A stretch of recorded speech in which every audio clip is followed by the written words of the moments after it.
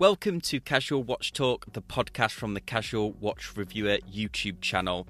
Join us as we talk everything watches, from watch collecting, the latest horology news and interviews. If you're not already subscribed, subscribe on your favourite podcast app.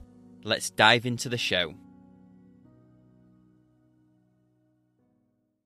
Hi everyone, welcome back to episode 53 of Casual Watch Talk. And I'm back, Chris. You're back. We've had a week off. Yes. And you've made it. I'm just in a different location. Yeah, you've made it to your destination.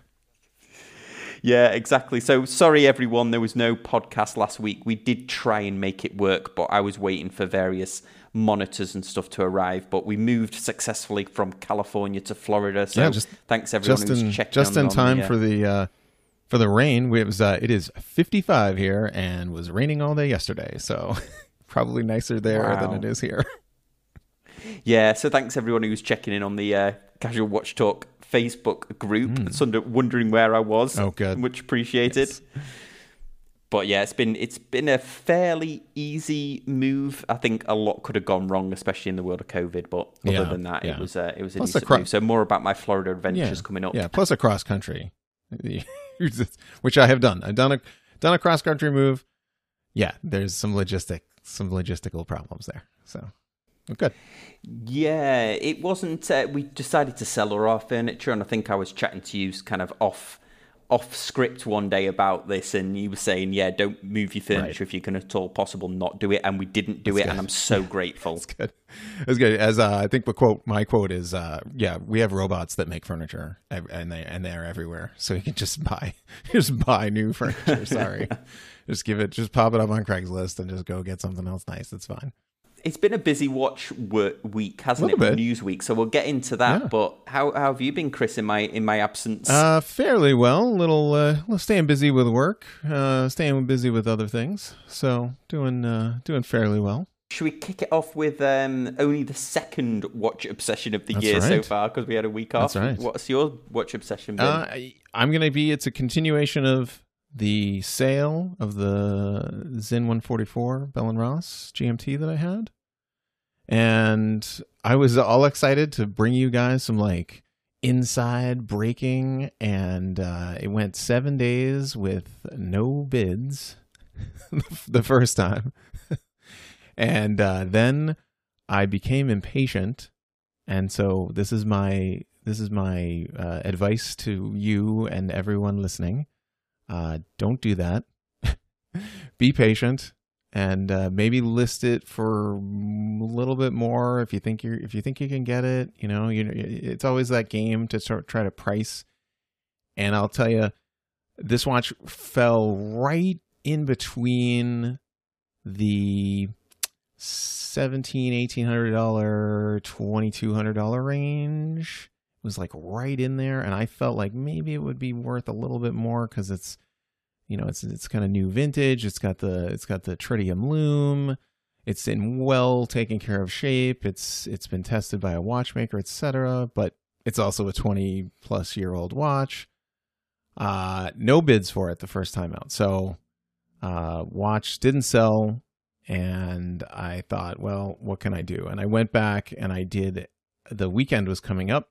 And so I thought, well, maybe because sometimes it's good to end auctions on the weekend. And so I said, all right, I'll end auction on a Sunday afternoon.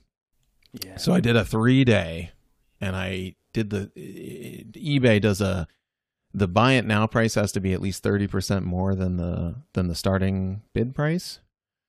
And I thought I would get more than the starting bid. I started out at $1,800. And so I think the buy it now was $24.50 or whatever 30% is. And I watched it, and I had 5, 10, 15, 20 watchers on it, viewers. The view counts going up to 1,000. I'm feeling pretty good. And then someone sniped it on Sunday at the last second for $1,800. So it didn't go for more than that, which is okay. I think that's a fair price with the bracelet. But yeah, I would have liked to get a couple hundred more, only because of the 10% that I'll pay to eBay, the $24 in shipping and insurance, etc. So to complicate things and to I don't think I'll de-anonymize anyone. That's if they're listening and they suspect it's them, they'll know. But on top of all this, it was shipped to one of those military addresses that catches you. Like if you haven't done any eBay shipping, if you haven't done a lot of eBay shipping, these always catch people off guard because it's like APO, FP, PO box, whatever. It's like United States APO and then there's a number and you're just like, wait, what? You're like, that's the address? And like, where is this going? And honestly, it's military, so it could be you could have one of these and be stationed in Germany. You could be stationed anywhere in the world, and they'll forward it on to you. And you know, it's just a part of the United States Postal Service that they do for our enlisted. And yeah, so it was like on top of everything, I was like, oh, I have to like send it to this random scary address. That says it's going to take like 6-7 days to get there. So I assume it's not anywhere in the United States. It's still in transit. So hopefully it'll get to its new owner and everything will be cool and I can transfer some PayPal over. But yeah, it was a bummer because I was excited to tell you guys about how the $2,000, so the $2,000 threshold where it gets checked out by an independent watchmaker, that didn't happen. I would also like to have made more money on it. That didn't happen. So, you know. We're starting to start 20. It's one of those things, eBay, isn't it? Like you can't judge a lot of stuff. I sell loads of things on eBay, and sometimes you get a nice surprise, and sometimes you don't. Yeah, it's kind of swings and roundabouts, isn't it? With it. Yeah. Had I had to do it again, I would have listed it not as a auction because it's sort of a unique item. I feel like if it's I feel like, you know, if we're selling John Mayer's G-Shock, right? Then you do an auction and you start it at $350. And then you see, you know, who's going to bid it up, right? And you're going to get a bunch of bids for it, right? Because you know tens of thousands of people are looking for that. But when it comes to sort of unique vintage watches, depending on brand, I mean, like if you had like even like a tag or something, you know, like just some, you know, some maybe 10, 15-year-old vintage chronograph, there's kind of no telling what the market for that is going to be. Yeah. Because, you know, you have one, so you don't know. And like I say all the time, you know, everybody claims that your thing is worth thousands of dollars, but it isn't worth that until someone gives you actual money for it. So mine was worth $1,800. Yeah, I sell quite a lot on eBay, and one of my tips is I never have anything on bid. I always do buy it now or best offer. Yeah, I never bid anything. I think that's the correct. Yeah, I think the buy it now is important, but the buy it now being 30% higher, I don't think anyone was going to click on that. And that was, I think, the problem. I should have just listed it as just a flat price, buy it now. So yeah, I do buy it now or best offer, and then I'll do like an auto accept. Yep. Best offer, auto accept. Yep. I've done that before. Again, kicked in myself a little bit. Should have done that. But that's my obsession this week, Sam. Wow. Well, I don't know whether I've had an obsession really. I keep looking at those Mickey Keith Haring watches, but I've been resisting. You are in an empty room, Sam. I mean, you got plenty of space there. I know. I'm in a new studio room. That's why it's a bit echoey, everyone. I'm going to get some sound deadening blankets. Okay. And also, I've not been uploading to the YouTube channel either, but I've got a new setup. I'm going to start the year afresh. I also slightly changed the name of the channel from the Casual Watch Reviewer to just Casual Watch Reviews, because then it's not all about me, and other people have expressed interest in uploading content to the channel. So I might leave that as an option open to people as well. Nice. I've been looking at watches off and on, but really I've been wearing nothing but this Breitling B1. Yeah. I put it back on its original bracelet for traveling because I didn't want to ship the bracelet separately or carry it separately, because the bracelets are even secondhand. I mean, it's a 25-year-old watch and the bracelet's still $500. I was chatting on the Facebook group that I am on the hunt in my home. There's somewhere in my house. I'm on the hunt for two extra links for my Zinn Fine Link bracelet. Still have no idea where those are. So I totally understand the like not wanting to separate them from the watch, because especially during a move, you're like, I'll never find this bracelet. I've never consistently worn it on the bracelet. In fact, this one didn't come with the bracelet. It was the other Breitling that I had. Oh, okay. But because I've got so many watch straps, I like to change it out. But I've been wearing it on the bracelet, and it's so comfortable. I think this is like my ideal watch. I need to make a video on it, but everything about it, I love about it. It's so weird. Yeah, no, I mean, it's been a good. I'd say, when did you first pick that up? Was that before pandemic? No, the pandemic changed my mind on that. That's right. Digital watches. Right. Yeah. Yeah, it really changed my view. But this thing's amazing. I use it as an alarm. Yeah. In the night, you can press the crown in, and it's quite bright.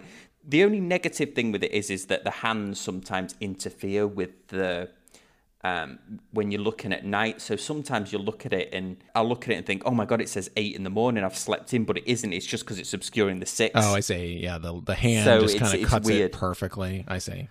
Yeah. Is that is that the style? Is that the Breitling style with the sort of the diagonal style bracelet that they do? Yes. Okay. It's a weird bracelet. It's like off center. Yeah. It throws off your sort of OCD when you first get it, but it's very comfortable. Yeah. That's a classic Breitling bracelet style, that sort of slanted link style that they do. It's kind of their thing. So cool. It's really controversial because if nobody's seen it, like, it's the central link that holds all of the weight. The other links aren't they're all connected through the central one. I suppose most bracelets are like that, but this looks even more obvious. I see. Yeah. But it's very comfortable. It flexes very well, and it's a heavy bracelet, but you don't notice it. It kind of warms with your arm, so it's really comfortable. I mean, it was scorching hot today, and it was, it was absolutely perfect. Cool. But anyway, it's been a busy news week, hasn't it? Yeah. So we've got a few stories to go through. Then we've got Chris will go over some big news from Patek, and then I think for our main topic, we're going to cover, I think, probably the most controversial release of recently. Bark and Jack just did a video on this, but we'll be talking about the Zenith's new release, I think, for the lion's share. I thought this was quite interesting, that Edox, and you don't hear a lot from them, do you? Edox. No, watches. I mean, it's one of those mostly European brand. They do have some ADs here. I think they're sold here. You can certainly get a hold of them, but it's very much a European style, European promoted brand. Robert on our Facebook group, he's got an Edox watch, and he really likes the history of it. But they've released a watch. They haven't said when it's a limited edition. I don't think it is, but it's based on something called the inverse moon landing that happened in 1978. Have you heard of this before? I have not. So apparently it's the inverse moon landing because it was divers, and they made their way to 320 meters deep under the waters of Norway, and they planted the Norwegian flag at that depth. Oh. So 320 meters is legendary, but you give somebody a dive watch that's 400 meters, and they'll start complaining that it's not 1,000 meters. Right. But right. Yeah. So it's really interesting. Yeah. Is that, and that's just it was just the giant leap that they managed to get 320 meters under the icy waters off Norway. So yeah, at that time, and it looks like the guy was in, apart from the dive helmet looking different, it wasn't like, I was expecting, because I think they go deeper now, but they have those almost like robotic Michelin man type suits, don't they? Yeah, where you're basically wearing a submersible kind of thing.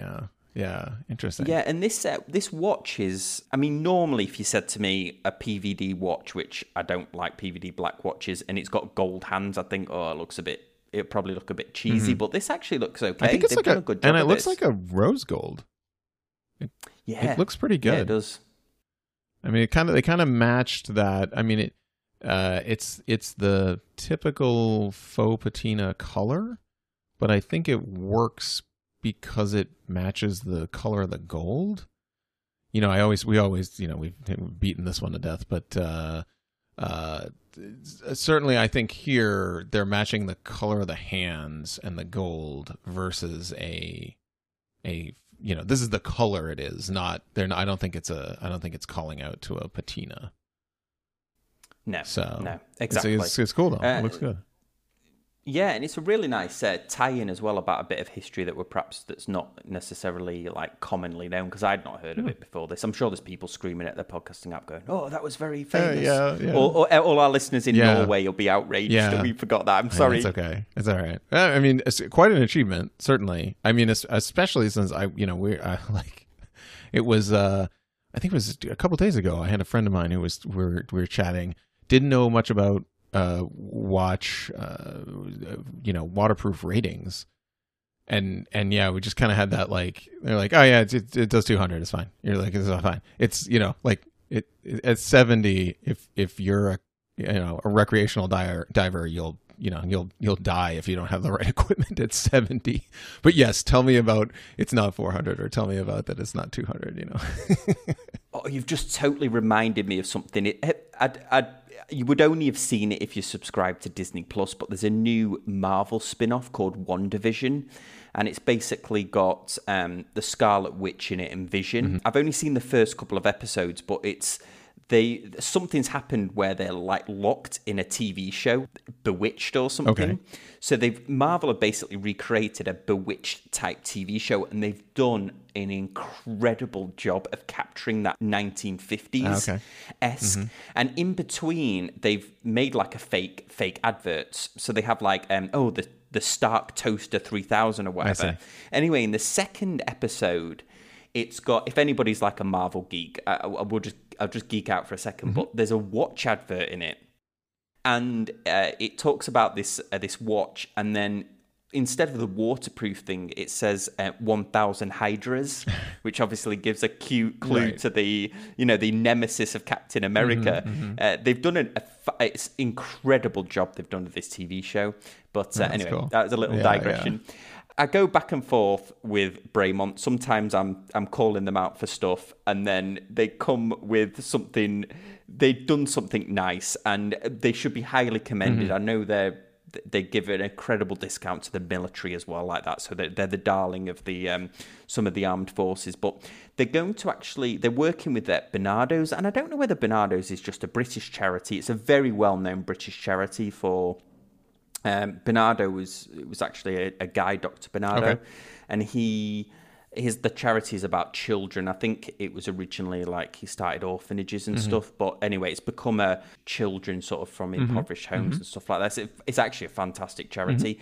Well, Braemont are going to be giving a laptop for every watch that they sell. They're going to be giving a laptop to Dr. Bernardo's to transfer to a child. So on the face of it, like, very commendable. It's only when they tie them to the sort of the sales. I wonder how many that they would just like do. Is that like when it becomes like when it's tied to the advertisement, they have to be careful. I think. Yeah, it's like, buy this watch and we'll donate a laptop to a kid. Right. I feel like I would. Are they going to just give I would assume they are signed up to already donate a minimum number. I would assume that's the case. But it's interesting, like, companies definitely have to be careful about how they market this sort of stuff, because, you want to do something nice, and you want to do something, but, and it's okay to get something back, and it's okay to get the community involved. And just, it's often, you just have to be careful. Tread very lightly on how they do it. I would assume. Yeah, exactly. No, I agree with you. And I think what they've done is they haven't directly done a limited edition or whatever. And I think you could actually donate on their website without buying a watch as well, which I suppose is pretty cool. So so a pat on the back for Braemont this week. Yeah. It's all to play for next week. Exactly. Yeah. They're up in their score's up now, but we'll soon see. Yeah, and then a real quick throwaway one here, I suppose. Well, it's a big deal for them, but Oris have created a small seconds version of that Caliber 400 we were talking about. Yeah, I saw that. Yeah. Yeah, it looks pretty. I mean, a good job on them. I mean, they're getting 5 days power reserve out of this thing. So it's incredible. And I mean, it's a beautiful looking movement, isn't it, from the photos? Yeah, I think Oris is recently with some of their technology stuff, as far as an in-house movement maker, you know, I think they're one of the brands that I've seen a lot more from. I you know, kind of going back to, you know, does an in-house movement matter? Well, you know, it's I think it's a checkbox on the marketing list. But here's a case where they have an in-house movement and they're pushing the development of those movements. Unlike maybe some watch manufacturers who are like, well, we made a clone of the ETA 2829, 92 or whatever. You know, we just made a clone of that and we kind of put our spin on it. Whereas Oris is really, you know, taking advantage of that, of their technology and pushing that, which is very cool. I agree with you. They're not just creating an in-house movement; they've actually advanced it technologically as well. So yeah, I agree with you there. Yeah. The last one that I had before we pause for a quick break, and then we'll talk about Patek and Zenith, is this. This was interesting. Again, all these stories, or most of them today that I'm talking about from Watch Pro, it's still one of the best sources. I think it's even better for sort of industry news and things like that. I think it's better than a Hodinkee Watch Pro. But anyway, something I didn't expect this to be a story, because I thought it would be the other way around. But apparently Kickstarter, which is commonly used. I mean, I've backed watches on Kickstarter. We've talked about it a lot. There seems to be a lot of watches that I review from micro brands that started off in Kickstarter. In fact, would you say the majority of them micro brands you see now? Definitely. I mean, definitely a ton. I mean, I can think of probably 3 or 4 off the top of my head that are at least started or 1 or 2 of their, you know, that they attempted to crowdfund with Kickstarter. Yeah, I mean, Veya, they started off on Kickstarter, and Yema still do. They did that one a couple of weeks ago where it was a limited edition that they did on Kickstarter of a watch that's already a successful model for them. Yeah. I think it's the crowdfunding as a model. So, you know, for example, you know, if you have a product on your website and you're just like, okay, well, I mean, Veyer did a very, very good job of this. Where, you know, they have to collect, you know, okay, we want to do a dive watch. Well, you gotta get people's, you know, input in it. You got to get the community involved, and Kickstarter has that way of tapping into that so fast, where you can get a bunch of people who are like, oh, this thing's amazing, and I would love it if it came in blue, and if it has this bezel, and you get that like immediate feedback that it becomes its own sales model. Yeah. Where companies will go back again and again to Kickstarter because they're like, we could list this watch on our site, but nobody's going to email us and ask us to make the bezel in blue, you know, whereas with the Kickstarter, with a, you know, funding campaign, you immediately can be like, yeah, we're going to make 4 of the 6 of them. So pick which one you want. And then in a weekend, you're like, okay, well, we're going to make 8,000 of these. So. No, I totally agree with you. It's a good way to gauge interest. I mean, and it does have the flip side to it as well. Now, you know, Dave from Detroit Mint, he had a unsuccessful Kickstarter campaign, and it does involve a hell of a lot of marketing, doesn't it? Like that, those, when you read in the blurb, I mean, you're practically doing all the copy yourself. It's like a mini website. Normally you have to do a video, and usually their production value has to be pretty high. Yep. You have to get all that stuff preloaded, whether you're going to, you know, the hope is that you're going to sell millions of them or hundreds of thousands or whatever. You know, the hope is a successful campaign, and you know, the amount of work is equal if you have an unsuccessful campaign and don't sell a single one, as if you sell out of your first. And so, I mean, from it, you're preloading all the advertising. And I think, again, I think the market, it was getting pretty saturated. Just to piggyback on your point there. So apparently, even though there's been a pandemic and we know that certain watch sales went crazy during the pandemic just because people were at home, but Kickstarter wasn't one of them. And in fact, I didn't. Watch Pro have the stats here. So in 2017, Kickstarter did 31,810,000 Swiss francs in watch. So maybe it's like $32 million. By 2020, that figure was just short of 12 million Swiss francs. Wow. So it's halved basically in 4 years. I mean, I could guess maybe is that maybe it got oversaturated on the watch things. Maybe, I mean, I had a Kickstarter where the watch wasn't what it was really. And I think that's become synonymous with Kickstarter, isn't it? That you're really buying a prototype. Yeah. I would, my guess would be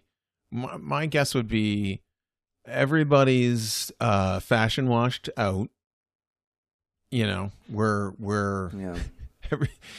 everybody's got their fill of $250 fashion watches. So I think that, you know, I think when that, you know, I mean, Ben from Ben's Watch Club does, I mean, he just like, he gets on that a couple of times with his stuff, and he absolutely nails it, because it's like, it is that we're disrupting the industry. We're giving you luxury for less money. I mean, you know, like if every day you're getting an email to your, you know, through your spam that says that, you're gonna be like, yeah, okay, I gotta, you know. Yeah, it's become a trope, hasn't it, of these watch brands, which is unfortunate for the legitimate ones. Yeah, so I think I would have to say, unfortunately, that'd be my guess of the number of, like, the number one seller on those would be the fashion watch. Even as much as it pains me to be, to want the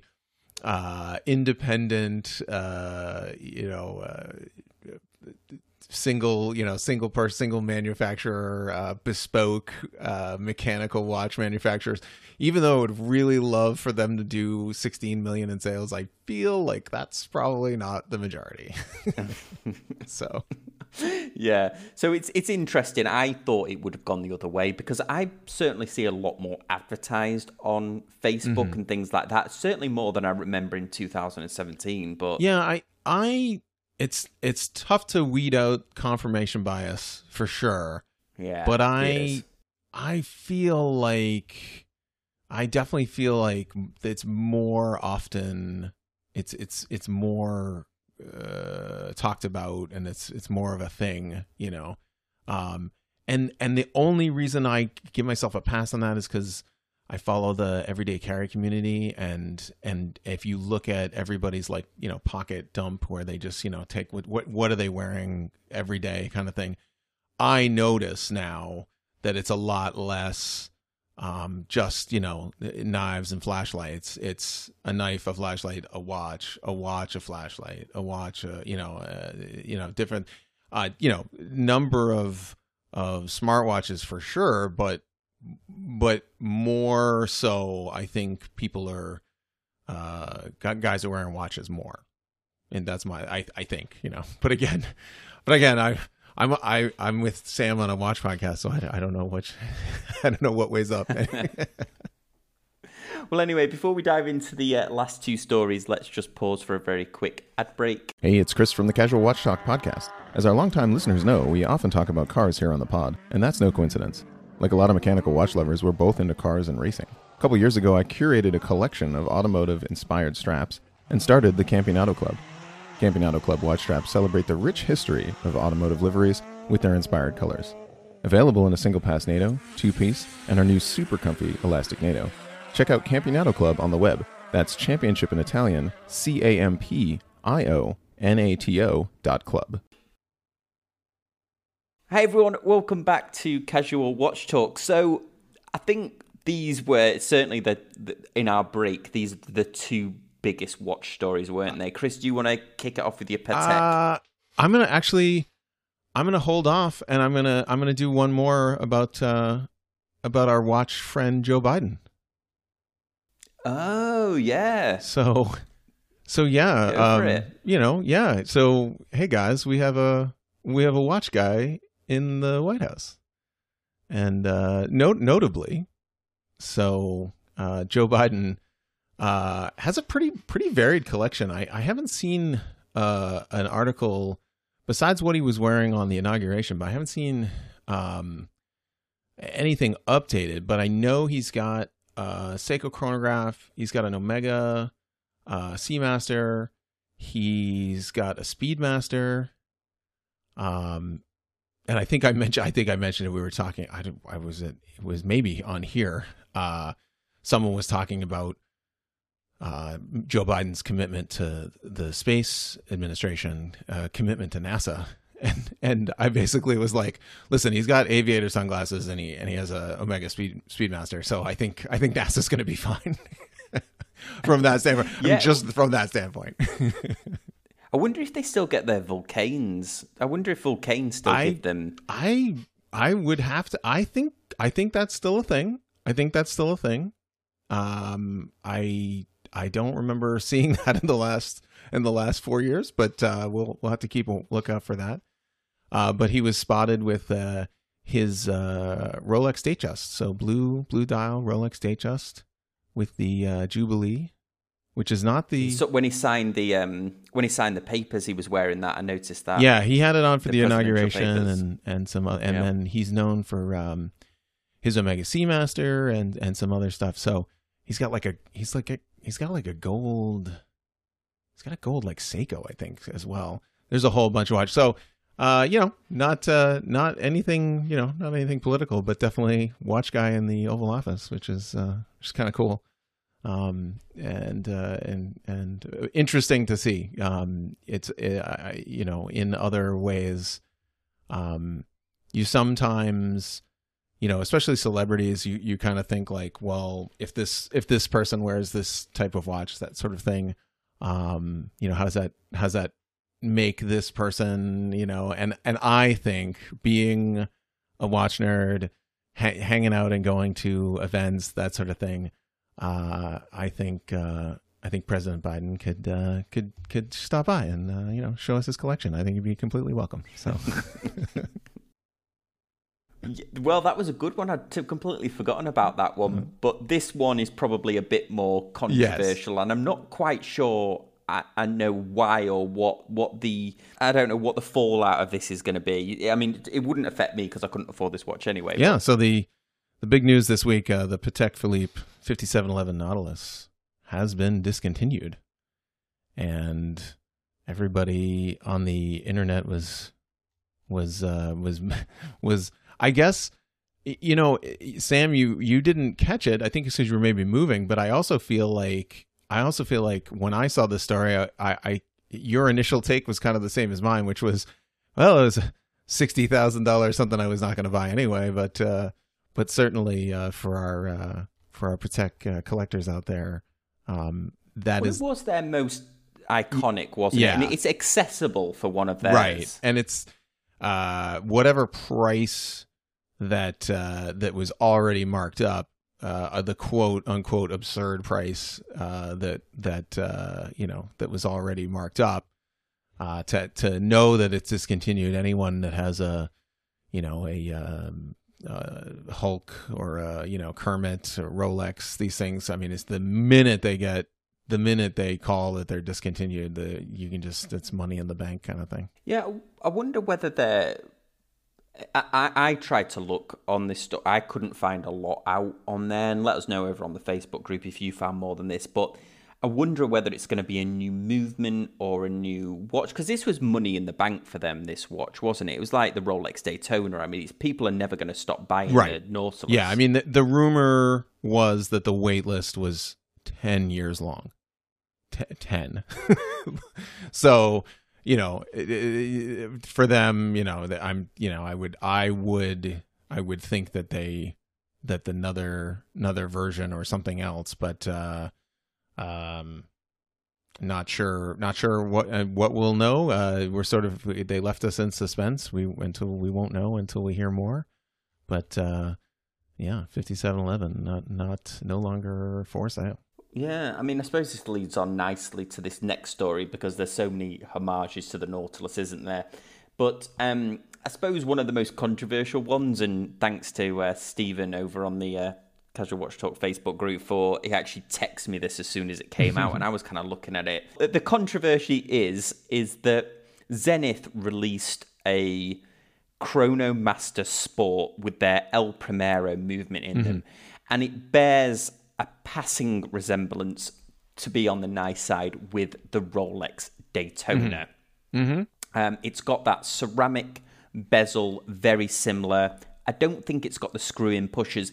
If you had them side by side, which so many have done, the hands are similar for sure. The dial layout is similar for sure. But Zenith is... People are calling it a homage, but it's a 3-registered chronograph. Yeah, and it's... I find that hard. I mean, I think you're being too tough. I think the folks that are saying it's a homage, it's a little tough on them. I mean, they have their 3-color sub-registered chronograph, so it's a light gray, blue. So I mean, that's a Zenith thing. They've got their logo and their star the same that they do. I saw the ceramic bezel, and my first thought was that Fortis Cosmonaut. Okay. As far as what that looks like, I didn't look at this and say I didn't think Daytona right off the bat. I think the elephant in the room is the history that Zenith, the watchmaker, used to provide the movements for the Rolex Daytona. Yes, because if anybody's not familiar with Zenith, arguably they made the first column wheel chronograph, the first automatic chronograph, didn't they? But I think there's other people that lay claim to that. But they are an iconic, like you said, they're an iconic brand in their own right. They are, and their prices are similar to what a Rolex is. I mean, this is only $2,000 cheaper than an actual Daytona. Now, of course, you can't buy a Daytona right now. Right. Yeah.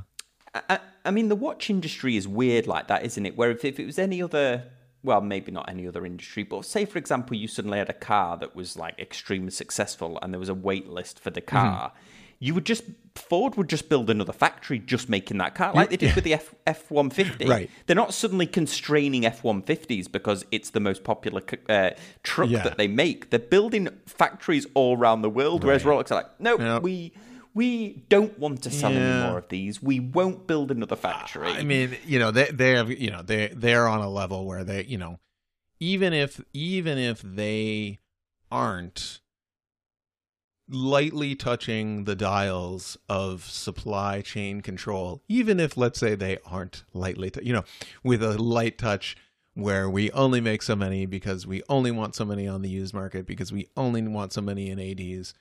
Even if that is not the case, because they are the status that they have, it affords them that sort of status where it's going to be a good like that.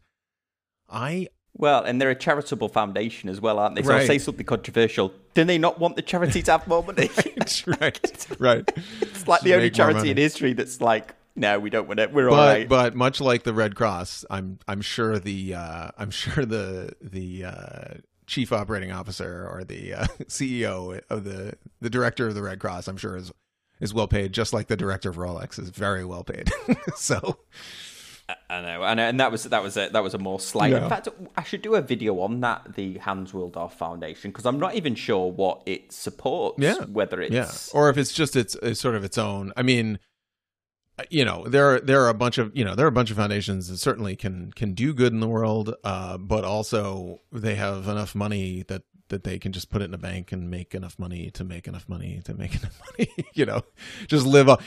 I would love to live off the interest of one of those bank accounts. Because you'd have no problem. Yeah, but if Rolex suddenly span up like 3 additional Rolex factories, we're going off on a tangent here, but I don't think anybody would think any less of them, would they? They would just think, well, that's industry, that's capitalism, that's supply and demand. Yeah, like, you know what though? You bring up a good point. I honestly, I think maybe the opposite. Maybe like true connoisseur watch people, true connoisseur Rolex people would be like, They packing it in. It's packed it up. Like, forget it. Like, they're like Nissan Sentras now. Nobody wants them, you know? And even though they'd have every right to sort of control their supply chain, is interesting.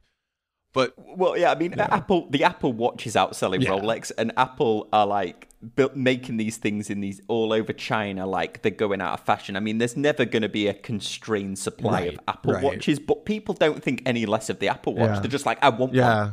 So when you're knocking out, you've saved up 12 grand for a Daytona, and suddenly like somebody that works at an AD looks down their nose at you and is like, oh, that's a 5-year waiting list. And you're like, sorry, I've obviously worked very hard for this 12 grand. Right. Like,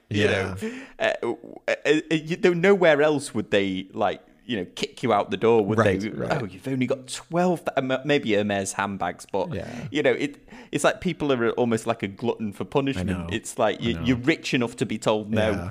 But I mean, so I don't. I can see sort of and I think maybe just because of the connection, that's why people can sort of draw a quick, they made a similar styled sport chronograph, that it's going to be a homage to.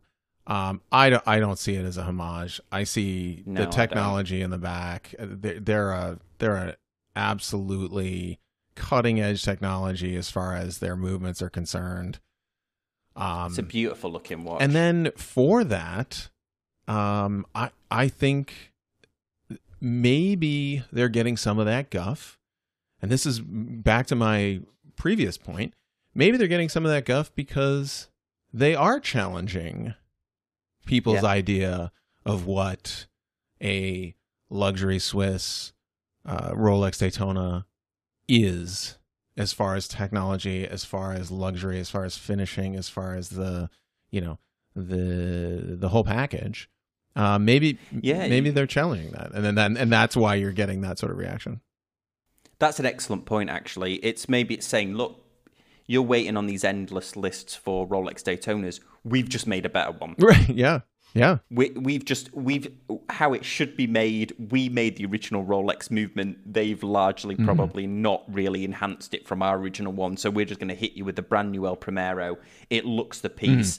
We're knocking it out $2 grand less, and if you want one, you can have it. Arguably, assuming that the you never hear of El Primeros going people on waiting lists and stuff like that. Right. It's and I think. And again, that's sort of part of it. I mean, I think that brand. I think Zenith is. We talked about some Zenith a couple of weeks ago, but I think they're in that area where you can get Swiss luxury, top of the line Swiss luxury stuff, and not have it be the I was on a waiting list for 5 years and I was given the opportunity to buy a this particular watch. So it's going after a different market. I mean, if you're saving up and you're on the Daytona list and that is what you really want to go for, and great, that's cool. And then if you manage to get a hold of one, cool.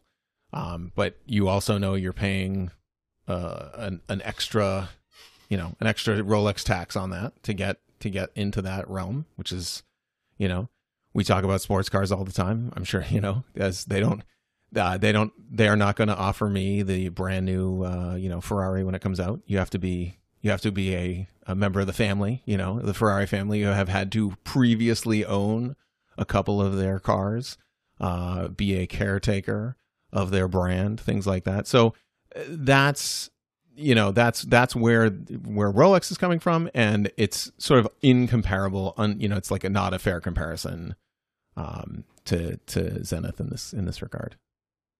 Yeah, absolutely. Well, we kind of lit the fuse there. So let us know what you guys think over on the Facebook group. As always, we really do appreciate you listening, and we'll see you next time on Casual Watch Talk. Thanks, guys. Bye.